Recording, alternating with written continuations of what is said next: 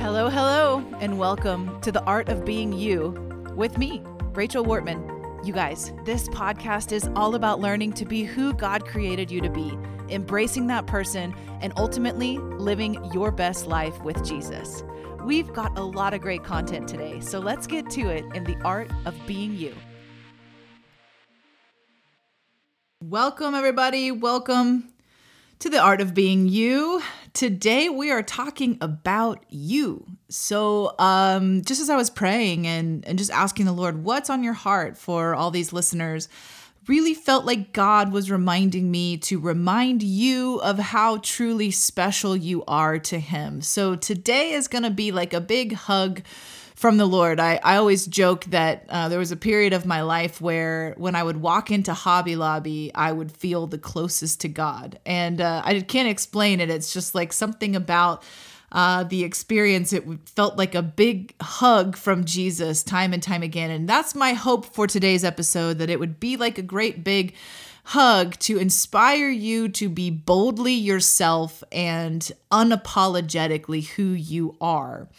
I remember coming to terms with my personality probably, I don't know, I was 27 or so.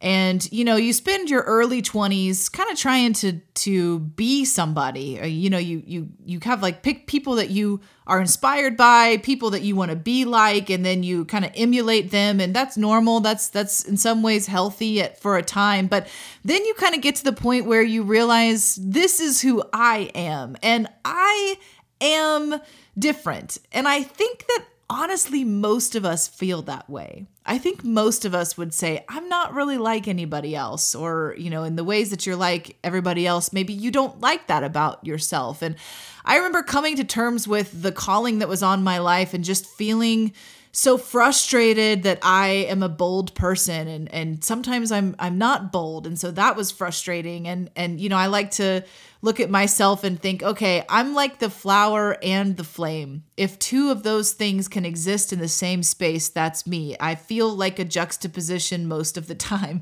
Half the time I want to be out loud in front of everybody. The other half the time I'm totally content to be doing a puzzle like a hermit. It's a weird mixture. And I was talking to one of my spiritual fathers about this, and I will never forget when he said to me, Rachel, you have to own the fact that you are who you are, and it's a good thing. And he said, every place that you feel that you're deficient, everything about you that you feel like counts you out from being used by God is the very place that God wants to use you in. He began to just encourage me by saying, listen, there are people who will respond to you more than anybody else because God designed it that way. And I say that to you as well. There are people who will enjoy life with you, who will respond to your wisdom and input into their life, who will respond to your leadership, that other people, they just won't respond in the same way. Why? Because God ordains all of it. He picked all the different parts of your personality. So if you're a more quiet and timid person, and you might say, well, God wouldn't use me in that way because I'm this or that. No, you know what? That's the very place God would use you.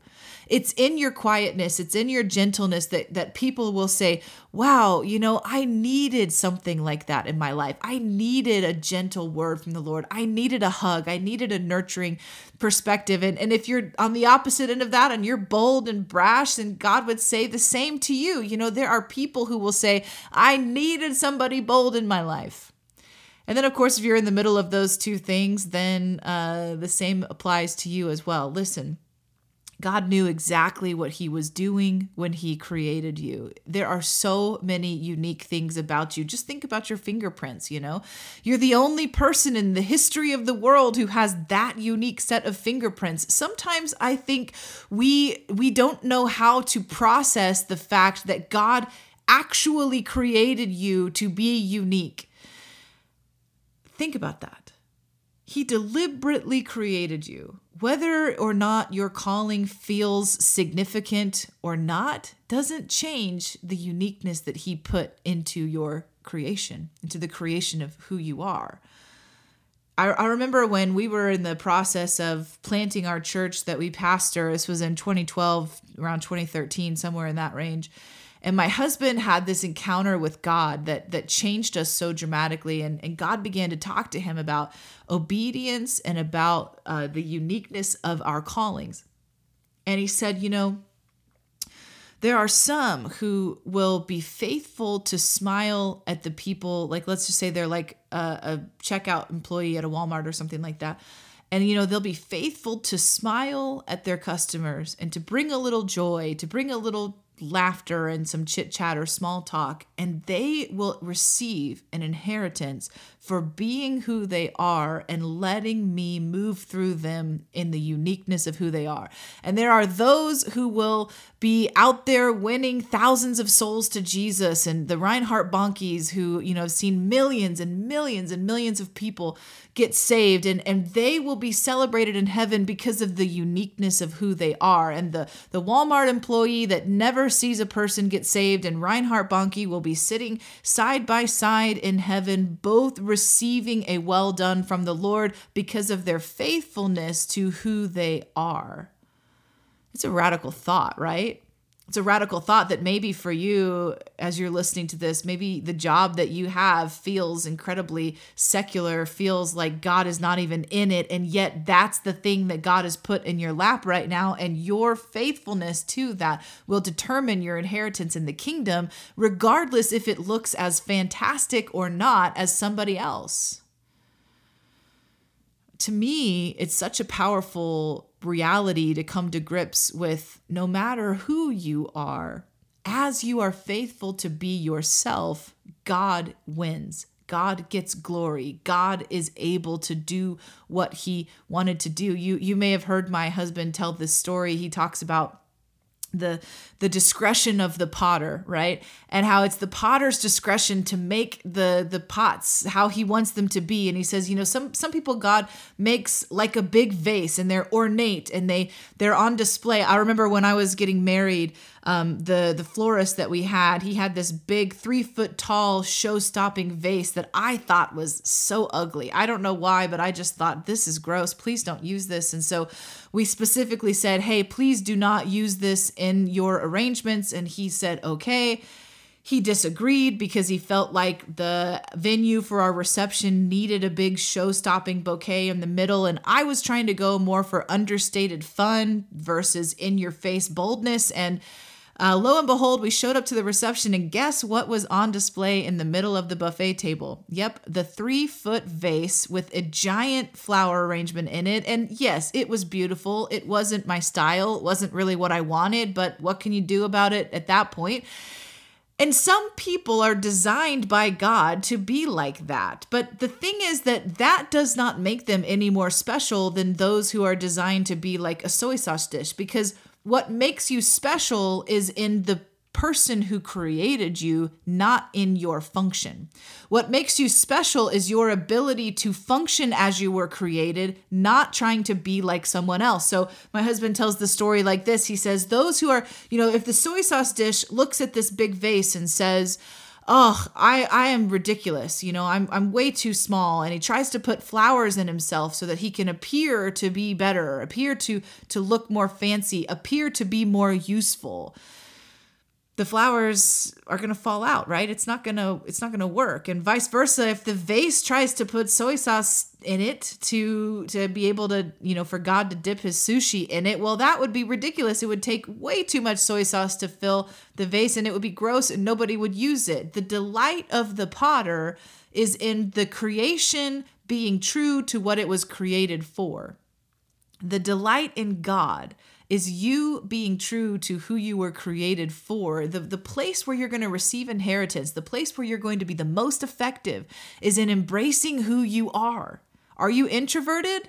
Fine. Embrace that. Own it.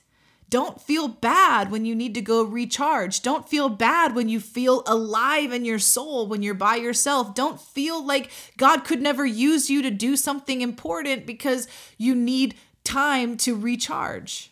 In the same way, it goes for those that are extroverts, right? You got to embrace it. You got to own it. You got to not feel bad or feel shamed when you need to be around people. The goal of what we're looking for is authentic connection both to you with yourself and to you with God. That is what God is looking for. And I can promise you that if you will focus your time to be authentic, to embrace who God made you to be, of course, we want to let go of the stuff that's not from God. Of course, we want to better ourselves and grow in the things that are from God. But it's in that place of authenticity that God gets so much glory. So I don't know what your hobbies are. I don't know the kinds of things that bring you delight, but I know that God wants to do them with you. But here's the thing.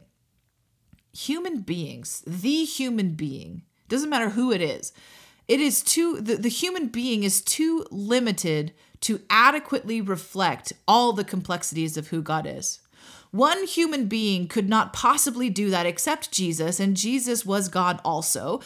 And so what we discover is that we all need to be true to who God made us to be. And that's the place we get the best picture of God. The Lord explained it to me like this one time years ago, that when he looks at the earth, he wants to see a reflection of himself, but not one type of person can adequately reflect the magnificence, the complexity, the uniqueness, the depth of distinction that God has. Not one person alone can do that. So he disperses himself among different types of people. This is where we get personalities. And so when God looks at the earth, he sees an accurate reflection of himself because he sees all the uniqueness of who he is.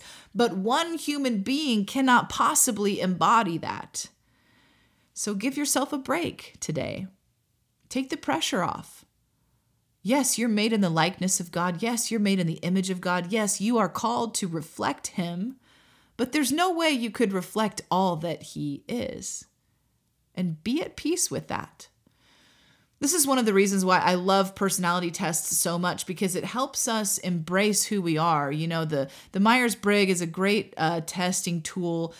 And I've liked it. It's been helpful for me, but it really looks at behavior, you know? And so the behavior is helpful because it's patterns. It helps me understand, okay, so I'm an extrovert. My Myers-Briggs is an ENFP. So there you go. Not that that's a surprise probably to anybody who knows what ENFPs are, but my husband is an INTP. He's a really rare Myers-Briggs person. And so, it's helpful to go, oh, okay, so you're an introvert. That doesn't mean you're shy. That means that you need to replenish by yourself. That's a big misconception in the personality world, is that people think that extroverts are inherently outgoing and they like to talk to people, and that introverts are inherently shy. But that's not true. Extrovert and introvert specifically relate to how you draw your energy. So even though I'm an extreme extrovert, I don't always like to be around people. And really, the better way to say it is, not all people fill that place for me, because being an extrovert doesn't mean that just any old person is going to bring you life. That's one of the common misconceptions. So I love the Myers-Briggs because it helps to put language, but I also love the Enneagram because the Enneagram helps you understand the deeper motivations, and I know that some people feel adverse to the Enneagram. Some people feel like the roots that it has to some occultic stuff is dangerous for them. And I just respect you to be on that journey that you're on. My personal perception is that the Enneagram existed before the crazy guy in the 70s took it over and brought in a lot of weirdness in it. And depending on the source that you look to, absolutely all personality stuff can go a direction that is sort of anti-biblical. So we all have to guard our hearts about that. But for me, when God brought the Enneagram to my lap, which is what happened, I began to have an understanding of who I was on such a deeper level. It brought so much freedom to me. It helped me be able to say, I knew this about me all along, but I always hated that part, or I always tried to change that part, or I always, felt like God wasn't pleased with that. And it allowed me to look at myself in a new perspective, a little bit closer to how God sees me. Now, I'm not saying it gives you permission to sin. That's one thing people don't like the Enneagram for, is they feel like it gives you permission to stay in your weakness. And that's not my perspective. I think if you've listened to me for any length of time, you know that. But I love that it gives you permission to say, you know what, this is how you're wired. So my challenge to you today is to embrace who you are. Are you a coffee drinker? Own it. Do you hate coffee? Own it. Are you somebody who really comes alive at night? Own it, Don't feel bad about it. This is one of the big things that happens when it comes to spending time with God, people start to say, well, you have to only do it in the mornings. And I would say that's not really true. If everybody only spent time with God in the morning, then God would be pretty lonely the rest of the day, right? I think that he wires us differently. There's seasons of my life where the afternoons is when I would come alive with God. Oh my gosh, it was incredible. I could spend 3 hours with the Lord like in a moment. It felt like it went by so fast from 2:00, because that's how I was wired. I'm not a morning person. I'm really not a night person. So we can discipline ourselves to do different things for good reasons, but embrace who you are. Are you somebody who's a linear thinker? Then pursue God in your linear thoughts.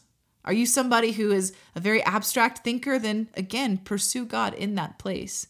My encouragement to you today is to know how much God loves you, to know how much God is not heaping shame upon you for something that you can't do that's like your pastor or your leader or someone you've looked up to that's just different than who you are. When we all get honest with ourselves, all we're trying to do in life is embrace who we are and fulfill through obedience the things that God has asked us to do. And God is such a good father, amen? He's such a good father to know exactly what you need. So if you're feeling lonely right now, if you're feeling like God has forgotten about you, if you're feeling like everybody else is special but you're not, all of those thoughts are not in God's heart. All of those thoughts are against who God made you to be. You are so special to the Lord. In fact, Jesus would take up the cross again, even if you were the only person on the earth. You truly do matter to him. You truly do matter to him. He looks at you, Father God looks at you as a loving dad who wants to help you, but also who wants to be with you. He wants to play with you. He wants to connect with your heart. It's not always about the tasks at hand. It's just about being free to be yourself with him. That's my challenge for you today. Take a big, deep drink of the acceptance and the approval of God through Jesus. You've been invited into his family. You've been invited to sit at his table. You've been invited to connect with God. How amazing is that? And I don't know what you're dealing with today, but I know the enemy loves so much to make us feel like there's something inherently wrong with us. I'll just leave you with this thought. In the Garden of Eden, Eve is talking to the serpent, and the serpent begins to tell her that she didn't have what she already had. You know this story? He begins to say, you could be like God if you eat this fruit. And the thing is that Eve was already like God. Eve had already been made in his likeness, so she didn't have to work for it. She just could receive it. It was already there. It was a part of her identity. And the enemy is saying the same lies to you as he said to Eve in the garden, that you don't have what you already have been given by God. You don't have acceptance. You don't have peace. You don't have an unencumbered relationship with Jesus. You do. We just have to embrace it, right? We have to say, Lord, you know what? I want to love myself like you love me.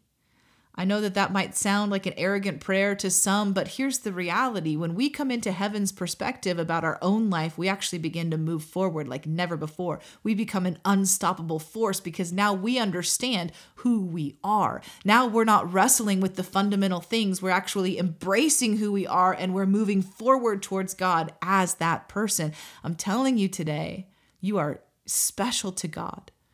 You are unique to him. And he actually intended to create you the way that he did. Now, if you're dealing with chronic illness or genetic disposition or things like that, that's a different thing, right? It can be. But God created you unique. He created you with your height in mind, with your body size in mind, with your eye color in mind, with your IQ level in mind, with your personality in mind. He knew what he was doing. So if you're struggling with loving yourself, just start to ask him, God, why did you make me this way? And not asking in exasperation, like, why did you make me this way? But asking to say, bring me into your perspective. That's our prayer, God. We want to see ourselves the way that you see us, and everything that doesn't exist in your mind, we don't want it to exist in our mind, Lord. We don't want to humor thoughts that are contrary to who you have said that we are. So, Lord, I just release a blessing over everybody listening to this, that we would be those who are authentically free to be ourselves, warts and all, that we would be free to be embrace who we are before you in the way that you do. We love you, Jesus. Thanks for listening. I hope this was encouraging to you. Until next time, be blessed. So you've just listened to The Art of Being You with Rachel Wortman. I hope you enjoyed this episode of my podcast. And listen, it would mean the world to me if you would subscribe and rate or review this podcast on wherever you're listening from. Also, share it with a friend. Help me get the word out. Until next time, be blessed.